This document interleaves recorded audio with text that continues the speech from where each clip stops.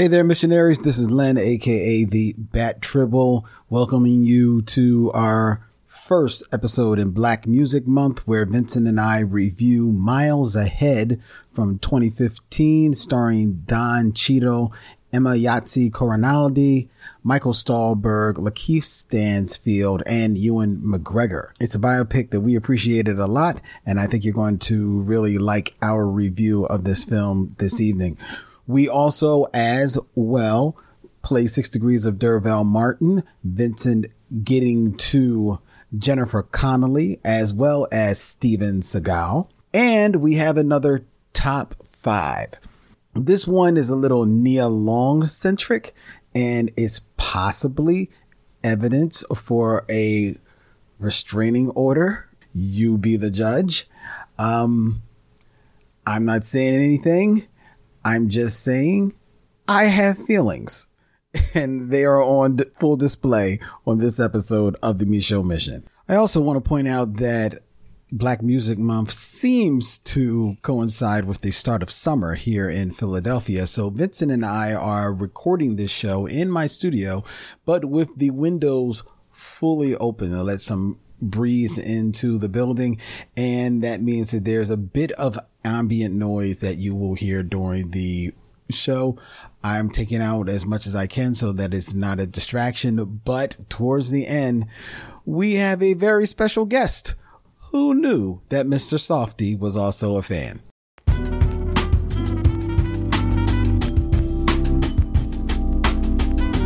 Welcome to the Micheaux Mission. 2 Men, 1 podcast, every black film ever made. My name is Vincent Williams. I'm joined as always by my partner. Hey, what's up? This is Len, aka the Bat Tribble. And on today's stop on the Micheaux Mission, we begin our celebration of June, which is Black Music Month. Yes. And to kick it off, we will be spending time with Don Cheadle's directorial debut, Miles Ahead. A true-ish story. Ish. With a slant. Ish. About black, jazz, American, international icon, Miles Davis. Don't call it jazz. Don't call it jazz. We'll talk about that as well. Starring Don Cheadle, Ewan McGregor, Emma Yahtzee Corinaldi, and Lakeith Stanfield shows up. He sure does. So we will talk about that and get into what is jazz, what isn't jazz, what is true, and what is true-ish. Yes. All tonight on the Micheaux Mission. All that and more. All that and more. Again, it's like Waylon Jennings at the beginning of the episodes of Dukes of Hazzard, telling you all what all is coming on tonight's episode.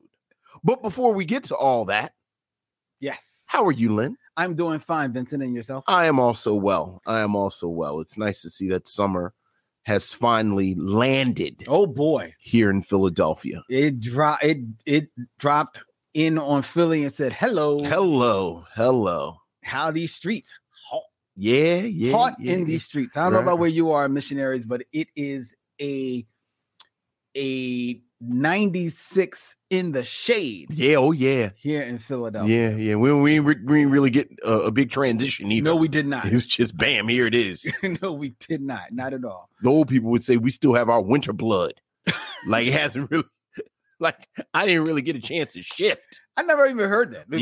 Your winter blood, like you know how you're really cold when winter starts, but then like a month or two into winter, you're not kind of settled in. Yeah, you kind of settle into it. Yeah, that's your winter blood. Oh, well, we're not there yet. Not there yet. No, we still got the winter blood. Yeah, exactly. Yeah, everything's boiling. I know. Shout out to everyone out there watching us as we are streaming live via StreamYard to Facebook, YouTube, as well as Twitch, and everyone in the chat. Hello. Good evening, one and all. All right, Vincent, we're going to get right to it. We're going to get right into the heart of the show, and we're going to start with our listener mail. Missives from the missionaries. Yes, sir. And we actually have a email of a sort. It is a comment. Okay. That we received from RMJ Movie Reviews in regards to our review of Leonard Part 6. Thank you, RMJ Movie Reviews. I remember being 6 years old when this was released, and I wanted to see it so bad. Okay, that's fair. However, I didn't see it until years later on video. My God, it's a terrible piece of trash. Cosby was only good on The Cosby Show. Every movie he made was trash in the 80s and up. And now that begs the question, and I meant to actually look this up. Perhaps you know, Vincent. Mhm. Like, what other movies did Bill Cosby do in the 80s? I think it was just this Ghost Dad, and he showed up in the film that shall not be named by Robert Townsend in an extended cameo, basically. Oh, that's Remember, right. he doesn't even have dialogue. Oh, he sure doesn't. Right. Yeah. He's exercising his physical comedy. Right. I think muscle. Bill Cosby himself came out, what is that, 80? That was 83. 83. And then after that, it Right. was just the Cosby Show Gravy Train. Right. Because and to be fair, Bill Cosby himself in 1983 is a good movie. That's Oh, yeah. Yeah. I mean, it's the blueprint. yeah, but it's a comedy. It's a concert film. a Yeah. concert Mhm. film. His 80s movies. We mentioned Leonard Part 6 in 1987. Ghost Dad actually doesn't come out till 90, and the movie that shall not be named came out in 93. Right. His only other movie in the 80s, besides himself, which we mentioned, was from 1981. It was a Walt Disney movie. Interesting.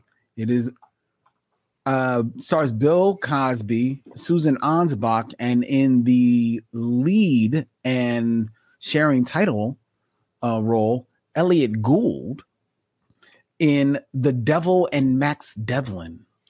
Was Bill Cosby in The Devil and Max Devlin? As the devil. You know what? He was telling us all along. I actually remember that. That's not a bad movie. Really? I'm not sure I saw that film. It is exactly what it sounds like. That kind of fallow period where Disney was trying to figure it out and like funky stuff was coming out. Well, that's true. I'm reading about it. It came out in 1981. The film was considered to be controversial for a Disney film at the time, partly because of the subject matter and also because of Bill Cosby's atypical portrayal of a villainous character. And this was one of the films that influenced Disney to establish Touchstone and Hollywood Pictures as avenues for their more mature. Yeah. Since we're talking about it, what year is The Black Hole? Oh, the Black Hole, I think it might be about the 80s. But you saying that this was a good film. This film was did I say good? Well, you said you remember it's not being a bad film. Okay, I didn't say it was good. Okay, but hopefully what I said was I enjoyed it. Well, you said you don't remember it being not bad. All right, well, let me go. Yeah, I didn't say this is a good film. Okay, well, that's very definitive. Okay, well, not bad is definitive too. No, it's not as definitive. It was good. That's true. Right. Hey, how was that macaroni and cheese? It wasn't bad. Okay. How's that macaroni and cheese? Oh, it was good. See? There's the difference. See? There is decidedly. Okay. All right. Prove it. Okay, go ahead. Reading about the reception to this film, The Devil and Max Devlin, this was actually met with very negative reviews from critics, including Vincent Canby of the New York Times, who wrote that the film is neither the worst nor certainly the best of the lot.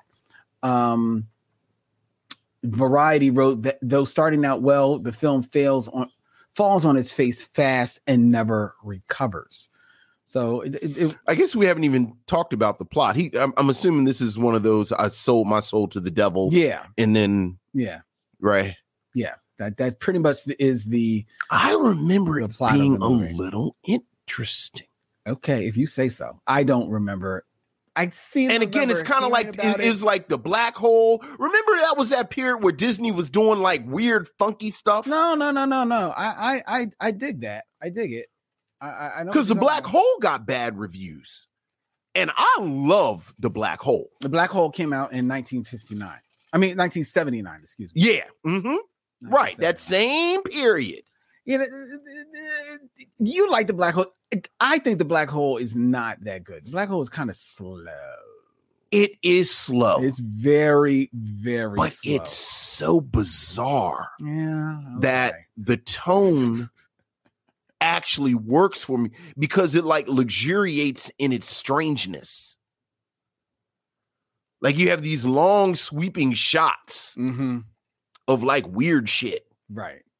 That I really liked. I feel you. You know, even as a kid, I was like, this feels like more of the of sort of the descendant of the 70s movies that I like. You know, I have a real kind of, I feel you.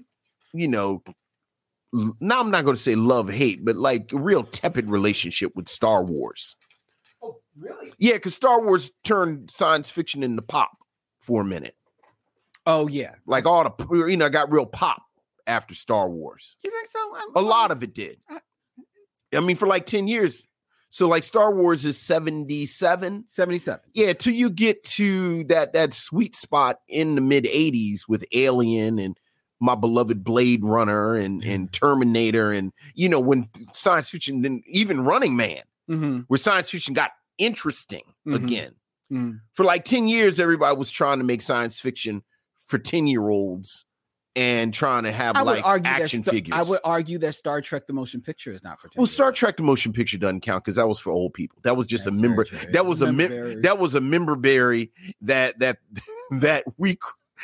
we made happen through sheer force of will. That's very true. And Farrell Blackwell was to say, why are we still talking about Leonard Part 6? Why are we still talking about Bill Cosby? Is this the wrong episode? No. We're answering a listener mail. And talking about listener mail and Bill Cosby's film work in the 80s. In the 80s, yes. That's what I'm surprised he didn't have a cameo on Fat Albert. Yeah, maybe he did. But that would have been in the 2000s. Right. We got an email from Anthony Sterling. Hey, Anthony. AKA the Corrections Department. Okay. What we mess up? 6th degree of Derville Martin correction. Oh, okay. What? Greetings from Louisiana. Thank you for letting us know where you're from. Very nice. Please, when you send us an email or a voicemail, please let us know where you're coming from, because we really appreciate that. So as I'm listening to the Leonard Part 6 episode, which I will continue to praise y'all for the sacrifices to your sanity for watching this. We do it for the people. I noticed that when Vince was connecting Penelope Cruz to the savant thespian that is Derville Martin, he said that she was in Nacho Libre.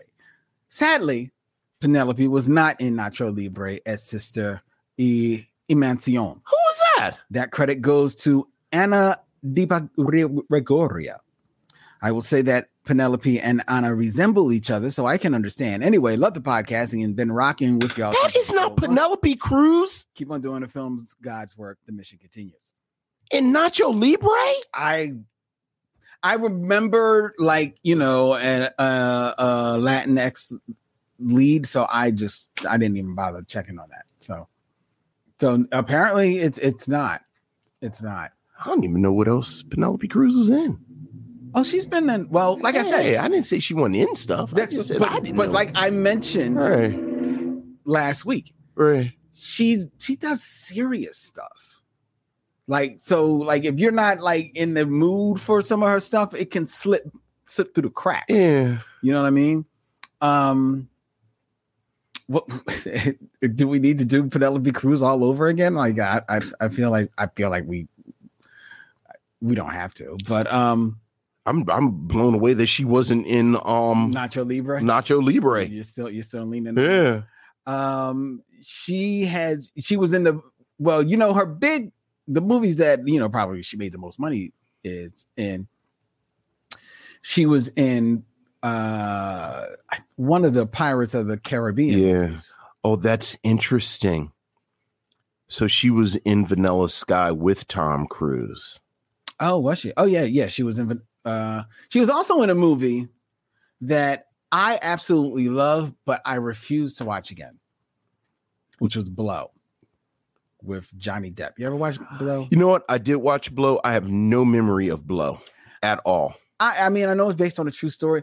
And I loved Blow, but Mhm. it's a movie that got me in my feels because of like Johnny Depp's character's relationship with his daughter.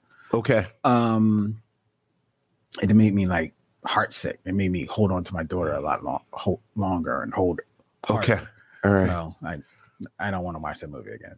I own it, but I don't want to watch that movie again. Right. And Aaron Fry is saying that he did have a cameo in Fat Apple. Okay. There you go. Bill Cosby. So there you go. Penelope Cruz was not in Nacho Libre. Bill Cosby was in Fat Albert. And the world continues to spin on. That's why you got to get up in the morning. You learn something new every day. There you go. Well, we're not going to do a do-over on Penelope Cruz, but Right. And we won't even notch it as a win in my books because I didn't catch it. So right. It's kind of like, are you calling like if you say somebody reneged, if you're wrong, you lose 3 books. Right. So it's like, okay. Yeah. Are you challenging me? I'm not. All right. So there you go. All right. We also got an email. Okay. From Sean Simmons. Hey, what's going on, Sean? Okay. And it says Sean Simmons MA. That means like a has a Master of Arts. Master of Arts. Mm-hmm. Yeah, okay. Excuse me. Hey, man. I feel like he should be like Dr. Sean. Well, that would be a PhD. Oh, okay. So it's just Master of Arts. Right. Okay. I don't know. Or ED. Right. Mr. Webb. Or PsyD. You finished? Or an MD. They're various doctorates. Okay. And doctors. But continue. What please. are you? I have a PhD. So you are actually he is misrepresenting you. It should be Mr. Webb and Dr. Williams. It's true. But you know what? As a trained rhetorician, yes, I'm going to give you a lesson in rhetoric. All right. It is impossible to correct somebody when they call you Mr. and you say, actually, it's Doctor. It is impossible to do that without sounding like an asshole. It's actually not possible. I believe that. So if someone calls you Mr., like you're still a doctor. Yeah. But like if you correct them, now you're an asshole. Exactly. So, All right. But please continue. Mr. Webb and Dr. Williams. I hope all is well. Music Month has me thinking. Okay. Sean Simmons writes, it has almost been a year since the House Party 2 review. So when are we going to get Toya of Toya Haynes of the First Time I Heard podcast and our social media director? When are we going to get Toya back for House Party 3? Oh boy.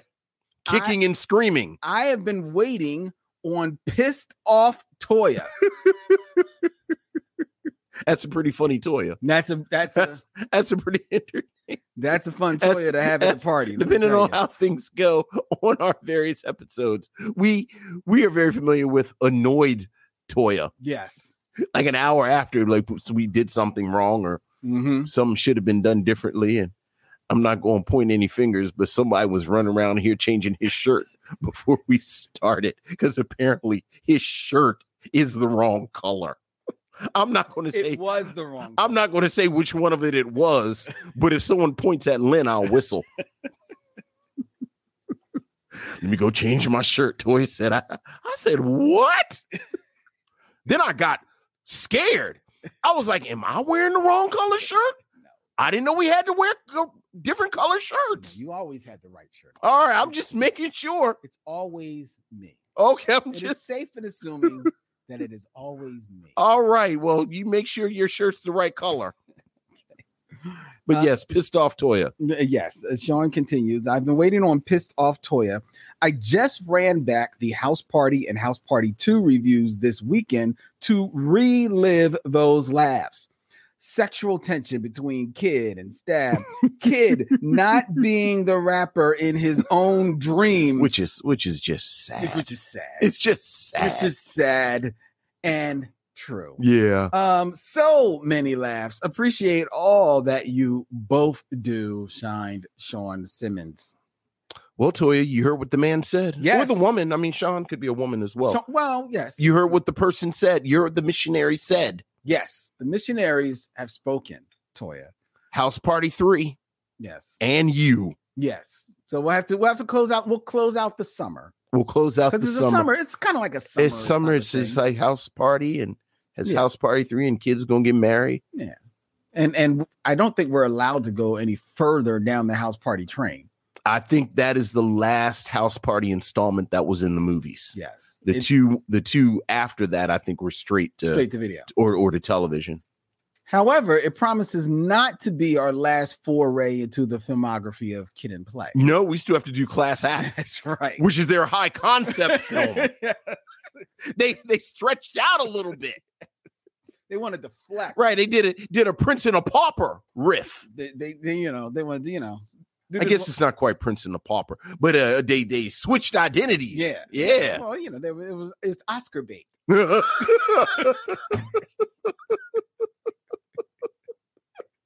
It was Kid and Play saying we can play against type. Exactly. There you go. Exactly. They saw 6 degrees of separation and they said, you know what? We should call our manager.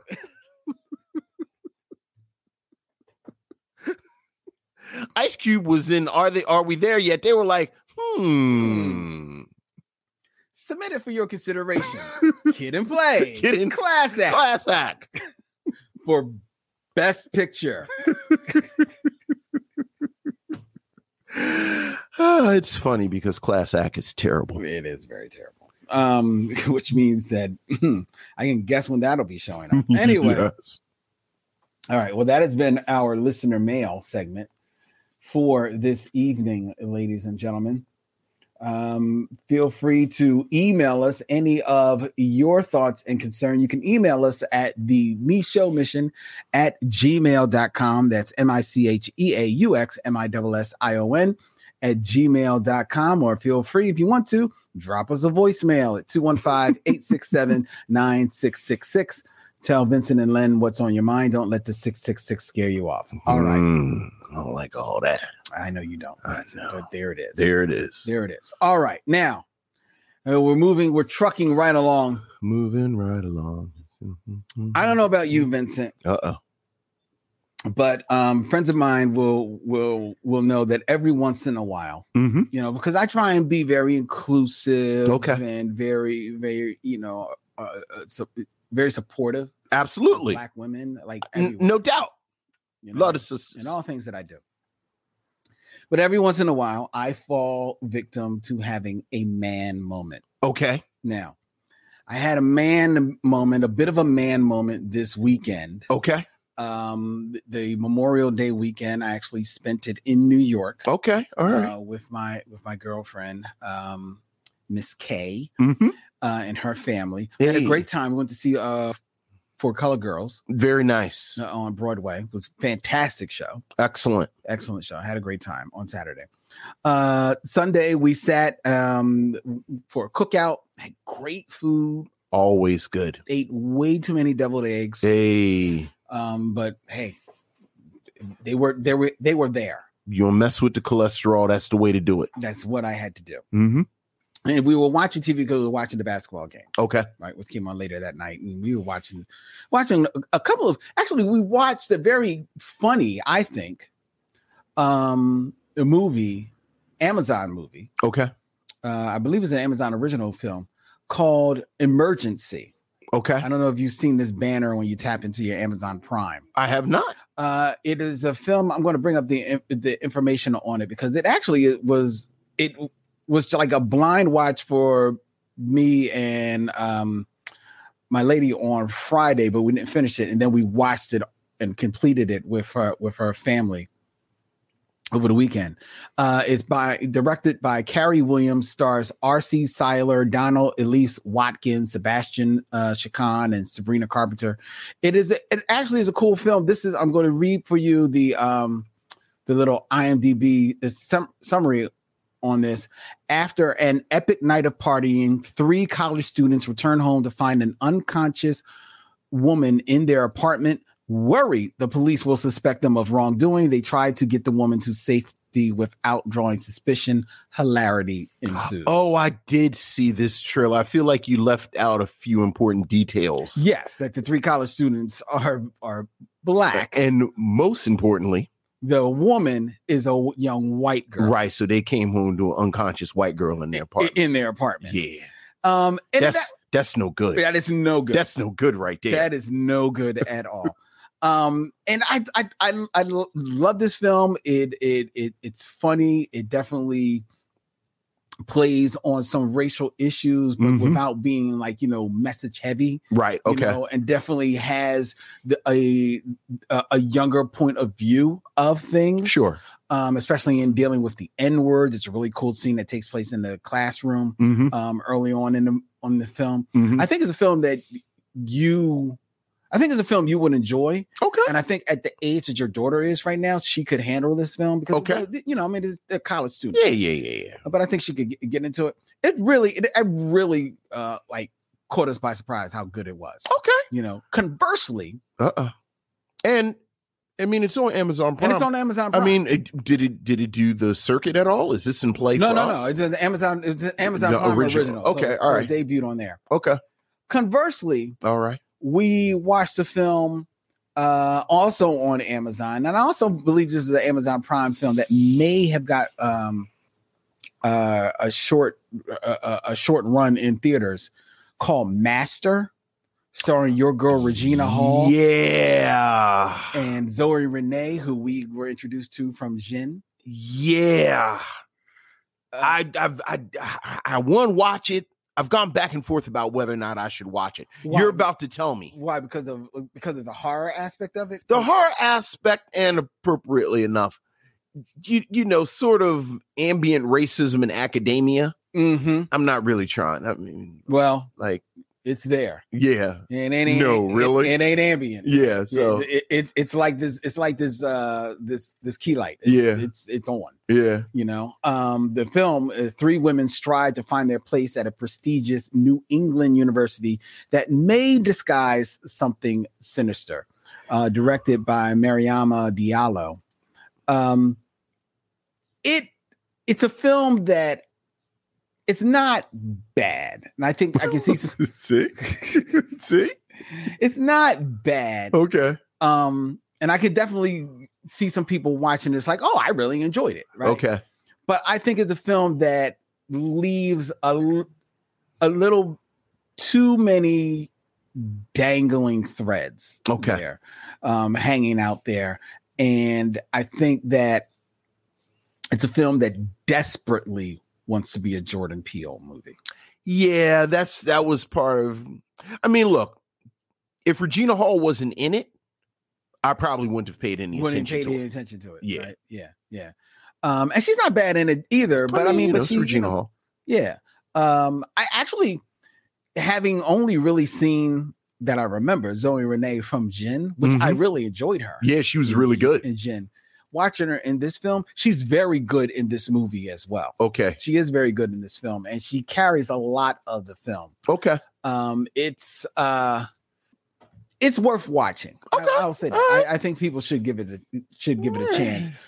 Clifton Rant says that it doesn't sound funny to me. Well, it's not supposed to be funny. To be fair, it's not supposed to be funny, but it was an interesting film. It was an interesting film. And we took that in. If only we had a podcast where we talked about Black movies.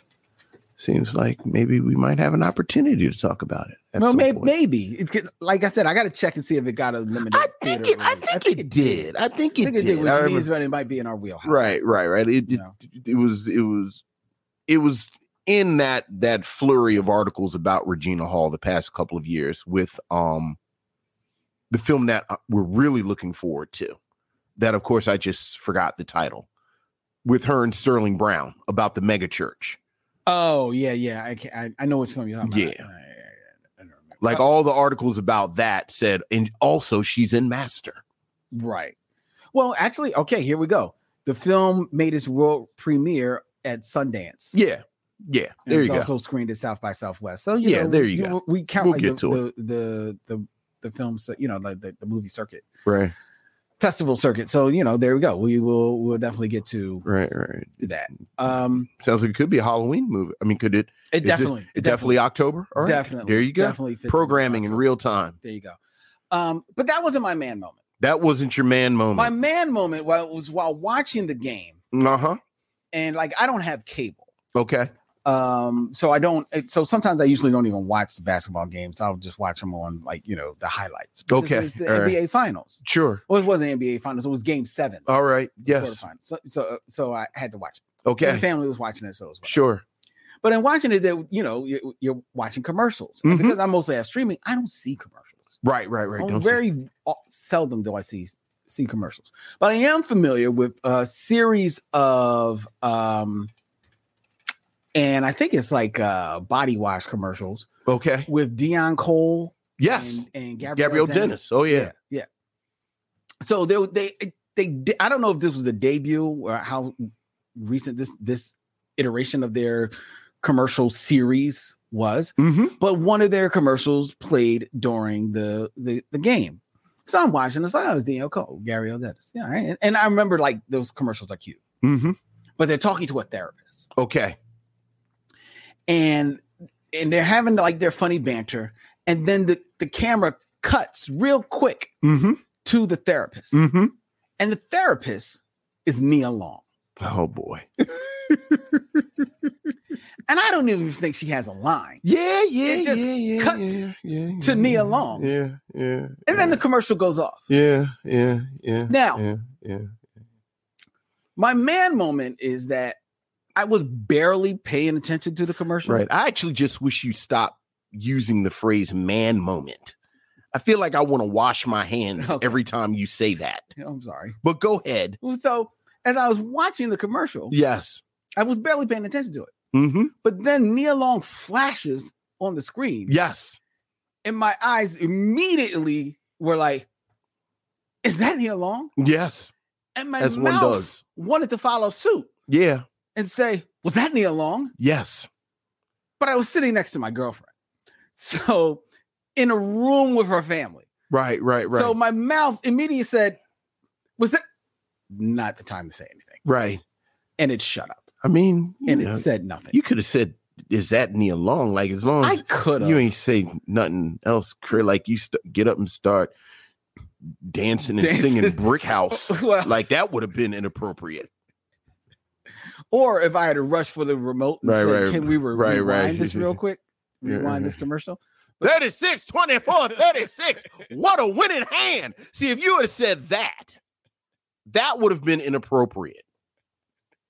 That would have been inappropriate. Got up and start doing the funky chicken saying she's a bad mamma jamma. That would have been inappropriate. That would have been inappropriate. But I don't know who dates a man in our age group and thinks that Nia Long is not going to cause a reaction when we see her. Well, that's actually in our contract. It is. Right. It is. Right. Very good. Yeah, you know. To write that down. Right. So anyway. She's a bad mamma jamma. And she is indeed. Right. Like if you just start doing that. So as I was watching, as the commercial went on, okay, and I tried replaying it in my head, yes, failing. Right. I thought to myself, well, that's odd that she shows up in this commercial. Certainly, and I learned it was the first commercial she's ever done. Okay, because then you went and researched it. I did. See, now it's weird. See, now you've made it weird. Well, I didn't research it in the moment. Right. You went in the bathroom and locked the door. I did. See. Now it's weird. Like if you'd have said, "Oh, it's Nia Long. Wow, she's really pretty." I'll even take, "Oh, that's that fine ass Nia Long." Maybe not fine ass because her family was there, so just fine. Look at Nia Long. Probably too much. That would be like, look at Nia. Don't go. But like you could have said, "Oh, wow, look at Nia Long," and then No. But anyway, Idris Elba's in some movie as a genie and he don't have no shirt on. Is he? Yeah, that genie movie. What? Genie It's the movie? Genie George. What's my man's name? Fury Road. Is that George Miller? George Miller. Yeah. Yeah, his new movie is. Oh, a new movie. Yeah, it's coming out. Say, And Idris Elba plays Genie, and he don't have no shirt on. So like your girl wouldn't. Oh, look at Idris Elba. I don't know if my girl like Idris Elba is like. Okay, whoever. I don't know who the ladies like. It's like Idris Elba. Is Idris Elba your wife? Sure, yeah. Because I don't pay attention. Wait a minute. Like, wait a minute. Because she knows Anika Noni Rose. Right. You don't know her. Yes, no. Who's her Anika Noni Rose? I don't know because it's hers. Again, if I said 36, like if I watched, what's the Christmas movie? Like if I watched Jingle Jingle, and it's like, ooh, look at Nia Long. And then the movie goes on. Like if I pause it and said, no, I'm sorry. Anika Noni Rose is, yeah. And I said 36, 24, 36. What a winning hand. Yeah. See, that's inappropriate. That would be inappropriate. That's inappropriate. That's inappropriate. So, you know. So wait a minute. So you're only saying it's only because of our show that your wife knows of your. I mean, if I see her, I say it, but like I'm not talking about her over breakfast. Well, no, I'm not saying. You know, past the waffles. You know who's really, really, really filling out that dress nicely? That Anika Noni Rose. She's a bad mama jamma. Looks like she's poetry in motion. Ooh, such a lovely hair. So you research Nia Long, and it's the first commercial she's done. And this isn't weird yet, but go ahead. Farrah Blackwell says, yeah, Len, you made it weird with the bathroom research. I didn't go to the bathroom and do research. I don't like putting out that right narrative. Well, whatever room you were in the house that you went. I didn't do it in the house. I didn't. You went out in the street? You went and sat in the car and did it? I'll be right back, baby. No, it was today I learned that. Oh, you waited. Okay. So this was way after the fact. It had been on your mind. This is much more appropriate than you just saying, oh, wow, is that Nia Long? Oh, God. I'm going somewhere with this. So anyway, in thinking about this. Yes. As you've been doing for how many days now? Because this is over the weekend.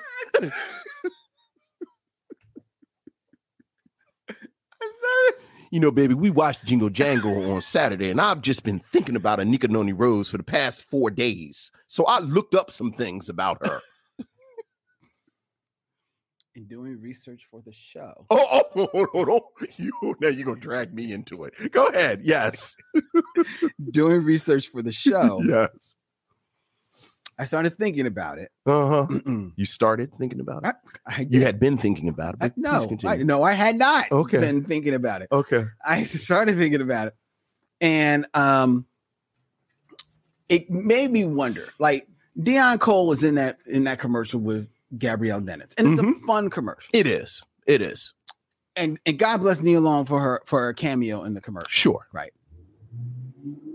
But why did Deion Cole get to be blessed with having Gabrielle Dennis and Nia Long in his commercial? It's a dirty job, but somebody's got to do it. God bless. I ain't mad at him. But it got me thinking about brothers that I am a little mad about. Okay. So in coming up with this week's top 5, I came up with the top 5 brothers. Top 5 brothers that don't deserve Nia Long. These are men who have starred in films. Right.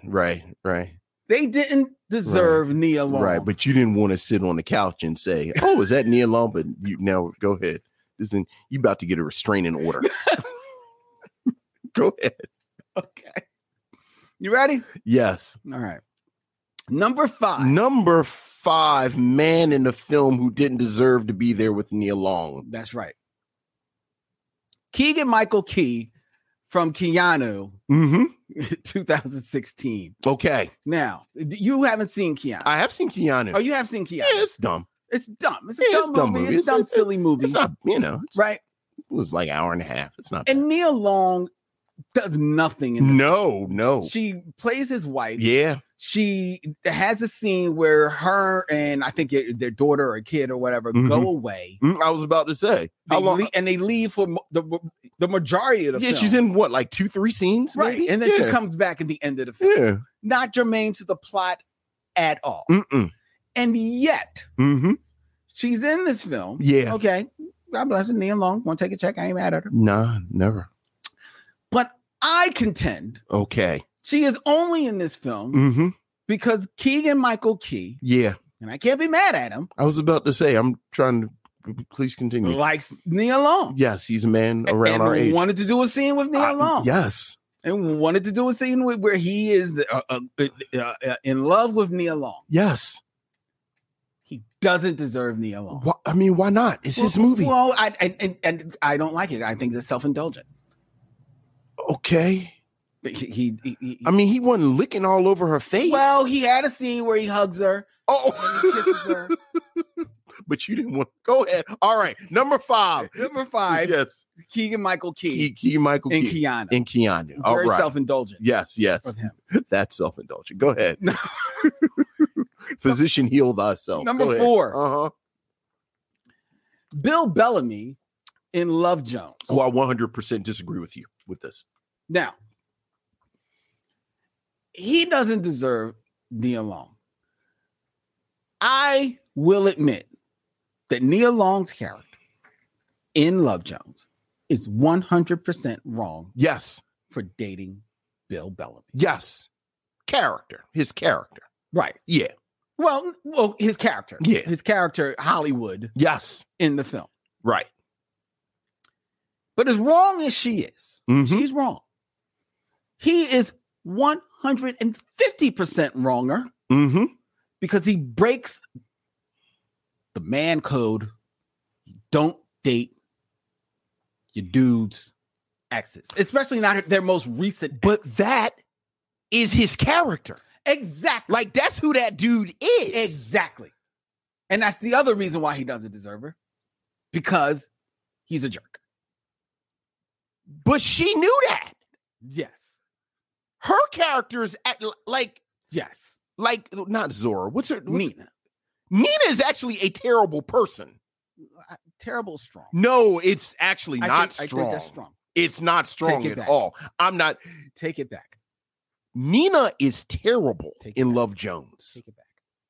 And I actually love that little plot point because it tells you a lot about her and him as characters. It's my favorite Bill Bellamy role. I hate to say it. She's not terrible. She's wrong. She's wrong. I think perhaps terribly wrong. Okay. All right. Bill Bellamy. As I think more about it. Yes. Right. But Bill Bellamy's wronger. Bill Bellamy. And he doesn't deserve it. And he doesn't deserve. All right. Okay. I would say they deserve each other, but go ahead. Well, number 3.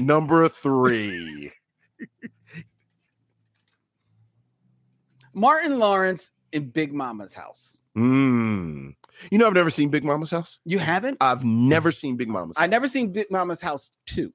Big Mama Earl? It's just called Big Mama's House 2. But Big Mama's House, Martin Lawrence plays an FBI agent, right? And then he has to go undercover as Medea or something, more or less. Yeah, at his ex-girlfriend, who was played by Nia Long. Okay. No. And here's the reason why they don't deserve each other. There is zero chemistry between them. Okay. Absolute zero chemistry between them at all, as Big Mama, as whatever his character's name is. I can't remember. I think I have his character's name. Oh, you don't have to look I it believe up. it's like Martin or something like that. It's not that important. Yeah, it's not that important. Yeah. But like, there's zero chemistry between them. Okay. Right? Yeah. So he does not deserve Nia Long. Although I've never seen it, I actually 100% believe you because I've never seen Martin Lawrence have any chemistry as a romantic lead. No. Like, I don't think he's good in that lane. He's not. Like, it's a thin line between love and hate. Always throws. Like, I never buy him. You don't buy him as that guy. No, you don't. You don't at all. So And that's the weak link in that movie. yeah. All right. So that was number 3. Number 3. Number 2. It's a bit of a stretch. Oh, this is a bit of a stretch. But it's movie adjacent. Okay. All right. Okay. Because this guy, this actor, played the same character in the movie and the TV series adaptation of the movie, where Nia Long comes into play. Okay. And that is Brandon P. Bell in Dear White People on Netflix. Right. He has an affair with Nia Long because Nia Long is a professor? Exactly. Oh, you're bugging. That was 100%. That is 100% realistic. No, it is 100% realistic. Yeah. Why doesn't he deserve Nia Long? Because you don't like it. I don't like it. Yeah.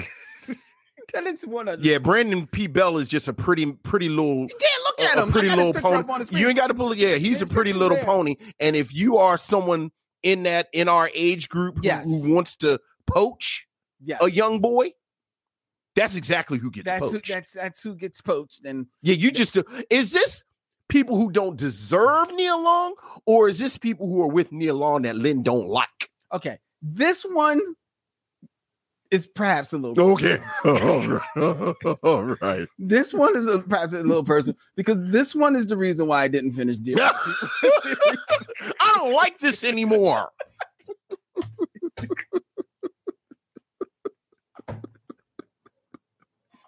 So maybe he's actually the dude that does that. I know. Like, you remember. This is terrible.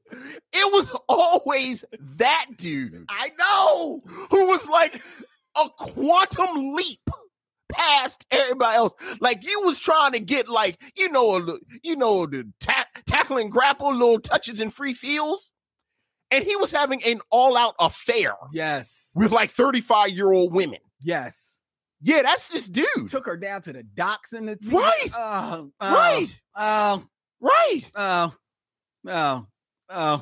Yeah, like, you trying to figure out is a mama home and this, and he is at some woman's townhouse. I know. It's like, dude, you're 19. Yeah. Look. Yeah, that one hurt. Look, hey, that one hurt. Look. Okay. He actually was in the running for number 1. He was actually. That's a shame. I like him too. Yeah, I can't knock the actor. Yeah, I like him. God bless him. Yeah, I like him. He's a good-looking guy, and he actually is a good actor. Yeah, I like him. Yeah, which is all the more reason why it pissed me off. I know. It's kind of like when you found out Christopher Williams could sing. Yeah, it was like, all right, that's enough. Just with slow that. down. Like, Al B. Sure can't sing, and he got that unibrow, right. So we're gonna let that slide. Yeah. But this Christopher Williams thing, okay. But yeah, so he was number 1 until doing my research. Doing your research out in the car days later, which isn't weird at all. Looking at Nia Long movies that I've seen, I came upon the definitive number 1. The definitive number 1. Definitive number 1. Okay. And this is in probably probably the Nia Long movie that like I like the least. Like, I despise this movie. You despise this movie. Despise this movie. And when we get around to reviewing it, I'll tell you why. Okay. Number 1 is Tyler Perry. Oh my God. As TK. Oh Lord. In The Single Woman's Club from 2014. Oh my goodness. Now, he plays the love interest to Nia Long in another one of Tyler Perry's legendary bad wigs. Wait, who has the bad wig? Tyler Perry? Tyler Perry. Because he's got like it's like I think he wants to have like more hair on his head than he actually has. So it's like like a bad like black guy wig. Right. So Tyler Perry is playing Nia Long's love interest. Yeah. But Tyler Perry is wearing a wig that's not a Medea wig. Like it's a like, yeah. And in the film that's set in present day. So, you know, sometimes you'll wear a wig to have like, maybe afro. like he had like, right. No, he just wanted to have a little bit extra hair. Look, man, look. And look, I don't like if you are a direct look, I ain't mad at that, brother. I mean, of course he doesn't deserve Nia Long. But he doesn't deserve according to you, who does? Well, okay. Well, I mean, there are people. There are people that honestly, she's been in tons of films. There's been tons of actors who, I'm fine. And you're are you? No, I am. Really. Are you? Yes. Okay. Anyway, but Tyler Perry's number one. Tyler Perry's number in the one. Single Woman's Club. His character in the Single Woman's Club, like he's like in this film, where everybody's got like little shades of gray, as much as a Tyler Perry film can present them, right? Like his character has no gray, right? Like he's like this single angel walking through this, right. There are good black men, and they're portrayed by Tyler Perry. They're always portrayed by Tyler Perry, in his little brother shirts. In this, oh, come on, stop! No, that's just proper wardrobe. Come on, stop. I'm not knocking on the man. You're knocking a little bit. Am I a little? Perhaps maybe. But anyway, this Nia Long thing got you all twisted. It's got to be combined. You should have just jumped up on the sofa when she came on a commercial and said, 36, 24, 36. What a winning hand. So that's my top. That's your top. Is your top. Your top. This is a segment that Nia Long's representation is going to give to the FBI. Farrell Blackwell likes to call this segment the top 5 actors Len envies. That's not true. That's not true. Because as Ashy Feet mentions, because he was saying that here comes Ice Cube. No, Ice Cube and Nia Long definitely have chemistry. You know, I think that's a Stealth Boys in the Hood sequel. Exactly. Mm-hmm. Exactly. Yeah. The Are You There Yet movies. Mm-hmm. Yeah. They actually have chemistry. Right. I don't mind her and Taye Diggs in the Best Man movie. Sure. You know what I mean? Hey, I even like her and Jude Law in a film that a lot of people didn't see, Alfie, which is actually a the remake. Yeah. Which I think is one of her best looks in a film. Yeah. But yeah, so I can definitely ride with her. You know, I'm fine. You're fine. I'm fine. You're good. These 5. These 5. I have a problem. Got a problem with. All right. Well, there you go. There you go. There you go. Top 5. Top 5 actors that don't deserve. All right. And I like Alfie. And Damon Williams is saying, "Don't ever watch Alfie." I like Alfie. It's a good movie. It's a good movie. My brother says, "Don't ever watch it." Yeah. All right. Okay. So there you go. There's my top 5. I think with this iteration, I may have killed our top 5. People might not be feeling the top 5 anymore. It's like a peek into Lynn's world. So it's a little bit. A little bit. All right. It's time, Vincent. Is it time? I know who I won't be linking Derville Martin to. Apparently, I need to keep Nia Long's name out my mouth. I wish you would. That's the key. Well, you would be surprised what a person can do with just a sensitive touch and a sensitive sound.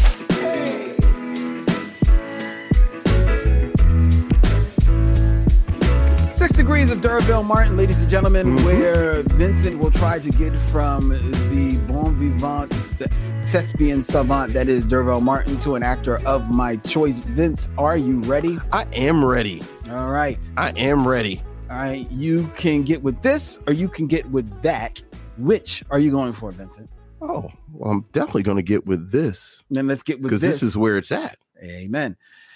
In 6 movies or less. 6 movies or less. Get from Derville Martin. Derville Martin to Steven Seagal. Steven Seagal. Oh my Yes. God. 80s action Yes. hero. Yes. Steven Seagal. God damn. Who is in them shitty movies with Steven Seagal? See, there's one person who you could probably get there too if you can pull the movie.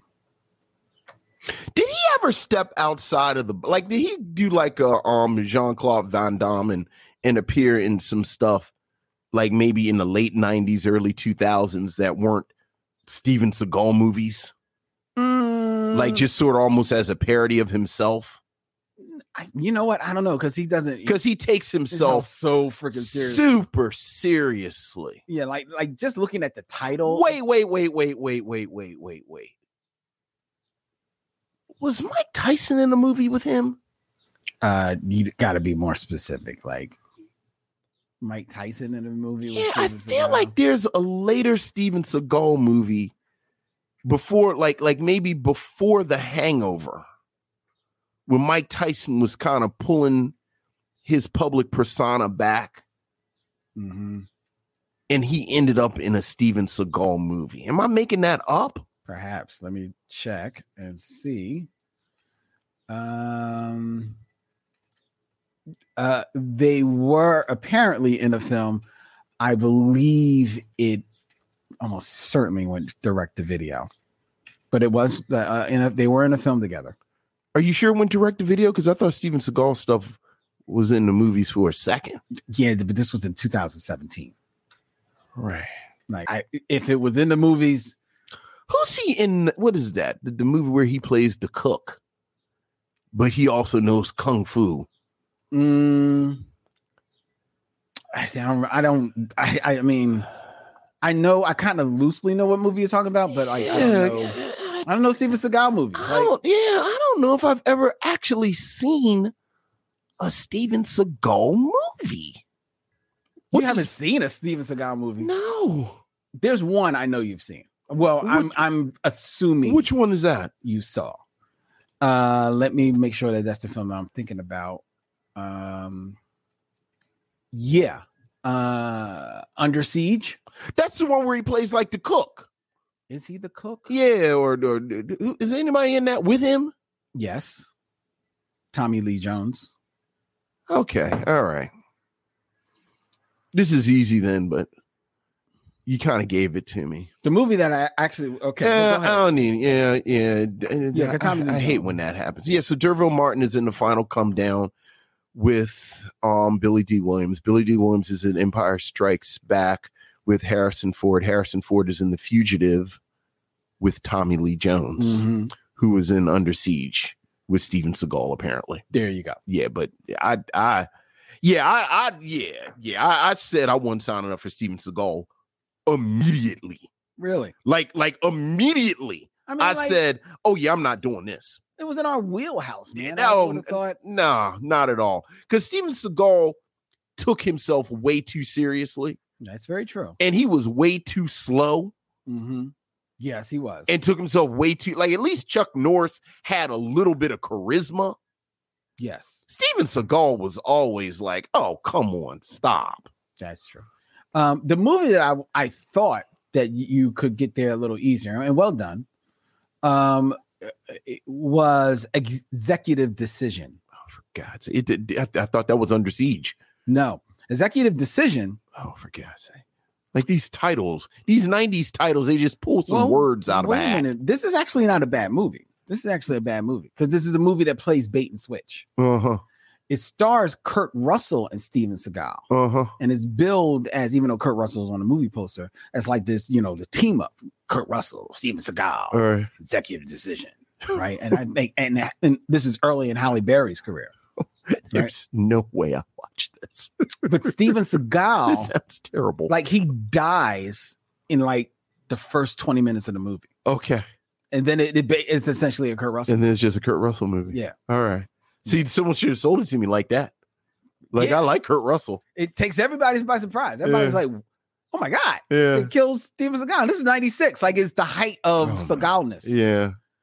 But okay. Well, Steven Seagal is a good one, though. because I have no Steven Seagal knowledge. Well, I would have just thought you would see. No. They're not fun. No, they're not. Like he just takes them, like he's so po-faced and he takes them so seriously. Like even Arnold Schwarzenegger, like all of those movies, there was some humor.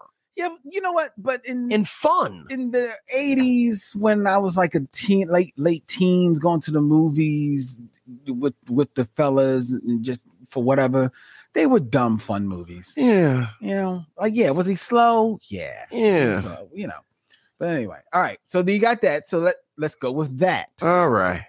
Hopefully you don't have to give me no hints because I've seen something they were in. Well, we'll see. But we'll see. All right, who we got? In 6 films or less. 6 films or less. Get to Jennifer Connelly. Oh, that's so funny because I was just talking about Ed Norton yesterday. Why does he come up? Because they're in the Hulk together. Oh, I forgot. Right. I wouldn't have chose her if I remembered that. Right. She's a good choice, though. She's a good choice because, you know, no disrespect to Jennifer Connelly and her people. Pretty nondescript. Like, pretty much, like everything she's in, like, what's Steven Tyler's daughter's name? Liv Tyler. Like, Liv Tyler, like they could pluck Jennifer Connelly out and pop Liv Tyler in. And it'd just be the same movie. Oh, I totally disagree. I mean, all right, sure. I think Jennifer Connelly is an exceptional actress. Okay. She is an actress. Is she in Beautiful Mind? I believe she is. Is that her in Beautiful Mind? I believe she is. I had her filmography up earlier. I'm gonna get to her quick. We're just talking now, but hold on. Let me look her up real quick because I believe she is in Beautiful Mind. She's also in a movie that I want to recommend to people. That is a movie that The House of Sand and Fog. You ever see that with her and Ben Kingsley? Stop it. This has been Lynn's Old White Lady Movies. It's not old. First of all, it's not old. You went and saw an afternoon show. It's not. And then you went and had tea. Vincent, shut up. Is she in Beautiful Mind? I'm looking. Yes, 2001. She's in Beautiful Mind. Okay. I liked her in Beautiful Mind. All jokes aside, I liked her in Beautiful Mind. All right, so let's play the let's. Wait a minute. The House of Sand and Fog is from 2003. Oh, for God's sake! No. Yes. It's a drama. Oh. Listen. All right. Let me just tell you. Oh, for Christ's sake! Go ahead. Wait a minute, because you watched The Expanse.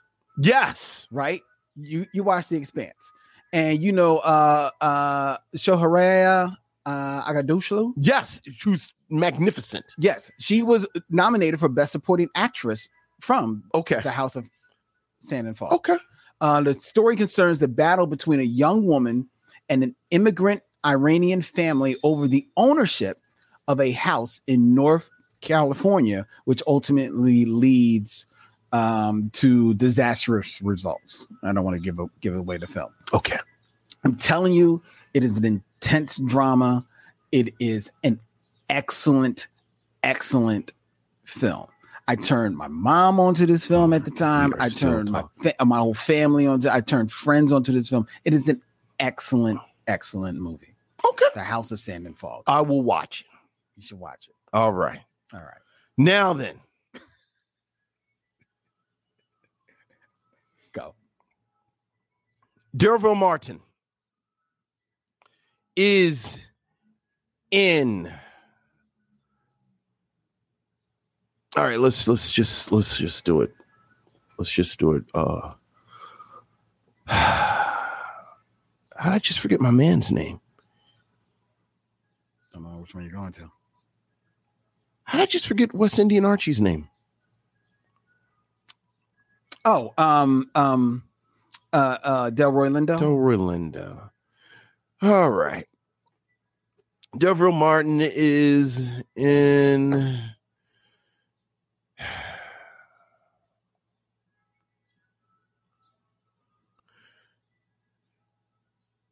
D'Urville Martin is in. We haven't done it for a while. 5 on the Black Hand Side. with Dick Anthony Williams. Dick Mhm. Anthony Williams is in Mo Better Blues with, let's see, who we going to take our pick with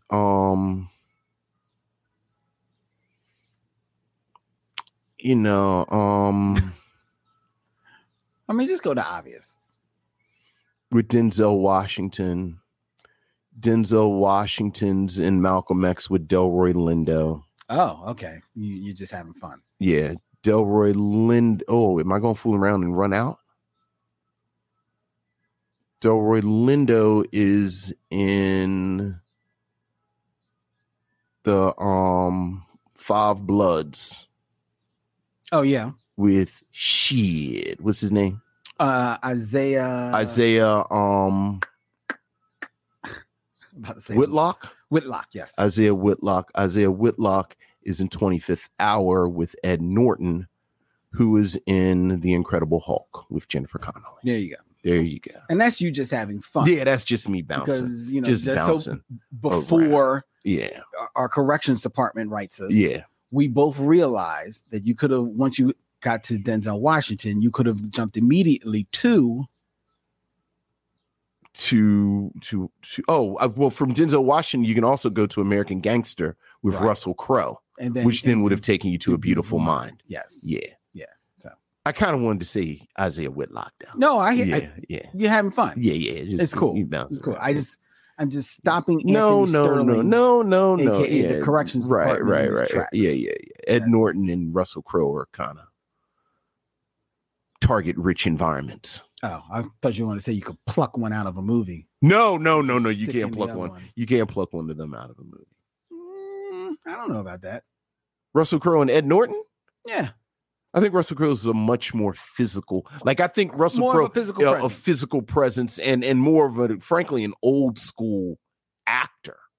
Like that, he's got an old school figure about him. Mm, Like I think Ed Norton is very much a modern actor. mm.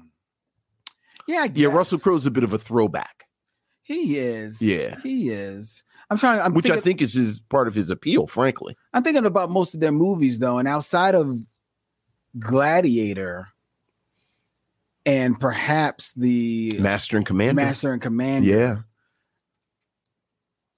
No, you're right. Because L.A. Confidential, you need Russell Crowe. Yeah, I actually think I think in American Gangster.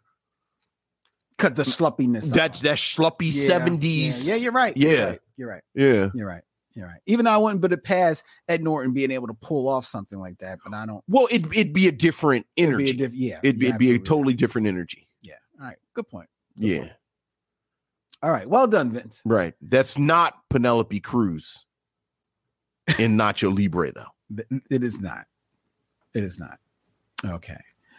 Damian Williams is mentioning that a very young Jennifer Connelly was in Once Upon a Time in America. She indeed was very young, very, very young. Mhm.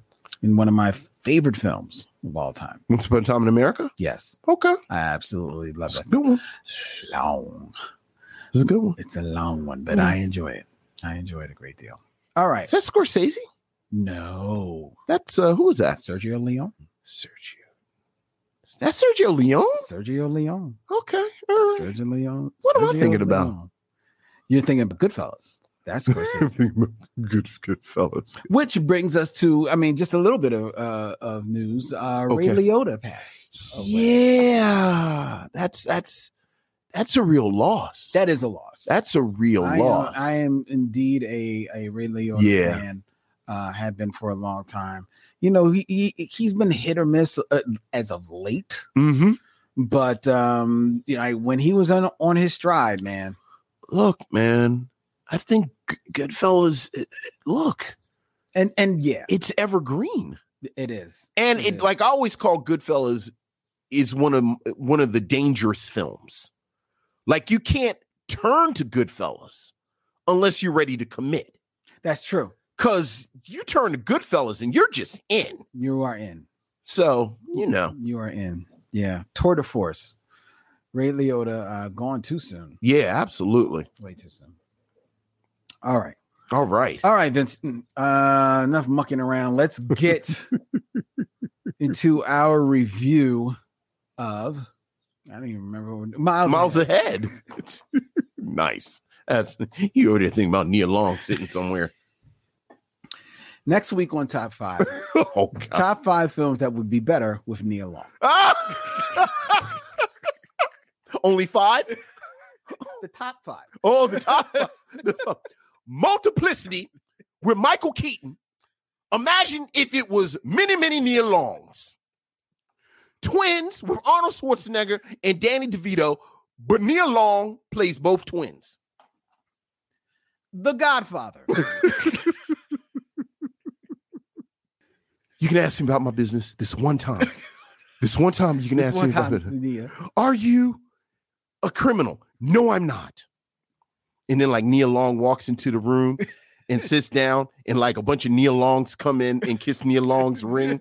And then Nia Long walks over to the door and closes the door. And then the perspective changes, and Nia Long is looking in the office and Nia Long at the desk with Nia Long kissing the rings. And then the door closes. All the women in The Godfather will be played by Nia Long. Michael, what about Fredo? Like Nia Long hugs and kisses Nia Long and says, "You broke my heart, Nia Long. You broke my heart." I can do this all day. I can do this all day. Nia Long goes to the garden, and Nia Long is sitting in the garden and takes the orange peel and puts it in her mouth, and you're like, and then Nia Long falls over and dies. Nia Long in The Godfather. I'm smart. Right. I'm not dumb. Exactly. I'm smart. Exactly. I want respect. Nia Long comes in and she's all beat up. And then Nia Long runs out to the car to drive to beat up Nia Long's whack husband, Nia Long. And then Nia Long gets shot up on the car. Got shot up by a whole bunch of Nia Longs. Oh, God. I'd watch that. Done Nia Long. It is the honor to be at the wedding of your daughter. You come and you ask me. You've never come to me before. And now you ask this favor of me. Done Nia Long. What must I do? Oh, yeah. Oh, yeah. Oh, God. Oh, yeah. I'd watch that. God. I'd watch that. I'd watch it. We'll be right back with our movie review after we step to these messages.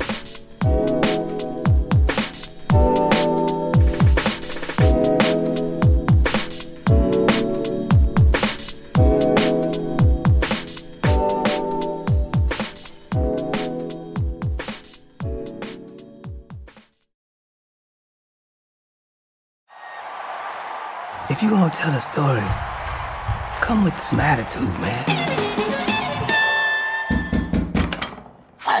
Miles Davis. My name's Dave Braden, Rolling Stone magazine. I'm here to do your comeback story. Okay, move back a little bit. Yeah. Don't send people to my house. You have new material. My material. My session tape. You're under contract here. We actually own that tape. Miles! You own? How much money you got on you? Okay, you about 19,000 light, but that's a start. I moved to New York, met some cats, made some music. Studied piano too, huh? Nah, just woke up black, knew how to play. You're black? The music don't move on and it's dead music. It's all about improvisation.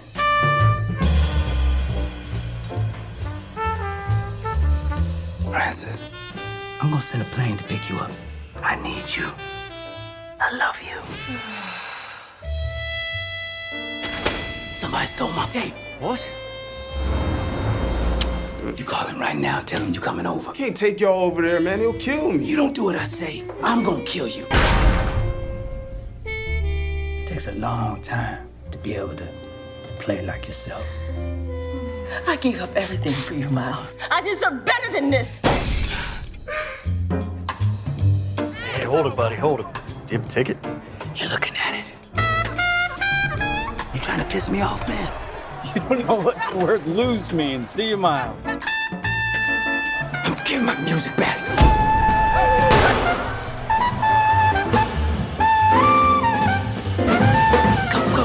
Go. This is madness. I am not dying over this jazz tape. Don't call it jazz, man. That's some made-up word. It's social music. Miles Ahead, a 2015 biographical drama directed and co-written by Don Cheadle in his directorial debut, is the true-ish story of jazz music legend Miles Davis, who, after disappearing for a period of 5 years in the 70s, goes on a journey to find a stolen session tape with a music reporter who is there to get the scoop on Miles Davis's rumored comeback. Starring Don Cheadle as Miles Davis, the film also co-stars Ewan McGregor as the reporter, Dave Brill, and Mayatsi Cornaldi as Davis's wife, Frances, Michael Stroberg, and a nice appearance by Lakeith Stanfield. Yeah, very, very, I guess, really starting to pop at this moment. Oh, yeah. Miles Ahead, directed by Don Cheadle with a screenplay by Cheadle and Stephen Bagelman, is our first film in 2022 celebration of Black Music Month here on the Michelle Mission, and was chosen by Lynn Webb. Lynn, how would you like to start our conversation around Miles Ahead? Well, first, I feel like we owe it to listeners and anyone wanting to learn about this film that it is I guess to call it a biopic is correct, but it's not a paint by the numbers biopic. And it doesn't follow track the history of Miles Davis. It actually deals with two specific moments in Miles Davis's lifetime and deals with them in different ways. First, as you were introduced to Miles Davis, played by Don Cheadle, who, considering that he is directing this film as well as acting in it, and because he's the lead character, is in almost every scene in this film. Don Cheadle, God bless him, you quickly, or at least I, quickly forgot it was Don Cheadle. And I felt I was watching Miles Davis on the screen. He becomes Miles Davis to me. You're introduced to Miles Davis, and there's this period, this 5-year period in the early 70s or kind of like early mid 70s. Yeah, mid 70s. Yeah. Where Miles Davis more or less disappears. Like he is off the grid. And in the 70s, it was easy to be off the grid. This is pre-internet, pre-cell phones, and everything of that nature. And no one really knows what happened to Miles Davis during this time. He's very effusive about it, even in his writings and in his own book about it. So what Don Cheadle does is take this moment, and from what scraps he can discern from Miles Davis writing of this time, he comes up with more or less a totally fictionalized story that speaks to what he believes the mindset of Miles Davis might have been at this time. Almost creating like this fever dream of a 70s cop movie that Miles Davis might have starred in this film, almost akin to a buddy cop film, except they weren't around in the 70s, and it's real interesting because it gives Don Cheadle the allowance to, touch on aspects of Miles Davis' character that we know, his self-indulgence, his manic self, his admitted drug addiction. Oh yeah. Which is hard on display in this film. Also, it allows us to see his single-mindedness, his creativity, and Miles Davis could be a bit of an asshole, and this is Miles Davis and with his whole on swole in this in that iteration of that time of the movie. But as he goes through the fever dream of this buddy cop film that he has with the reporter which is a totally fictionalized plot point. Ewan McGregor's character plays this Rolling Stone reporter who tricks his way into Miles Davis' life to write his story. As he goes through their misadventures, as it were, with his record label Columbia and these session tapes, which is the MacGuffin of this film, that from Miles Davis, had this studio session where he made some new music, but then didn't turn it over to Columbia. Right. And put a pin in that, folks. Right. Definitely put a pin in that. And as he's going through all the insanity of that part, which is where Michael Stuhlbarg, who has quickly become one of my favorite character actors. Oh yeah, man. He's so good. He is so freaking good. We'll touch on put a pin in that as well. And Lakeith Stanfield, their characters play a part in there. But what this allows is Miles Davis to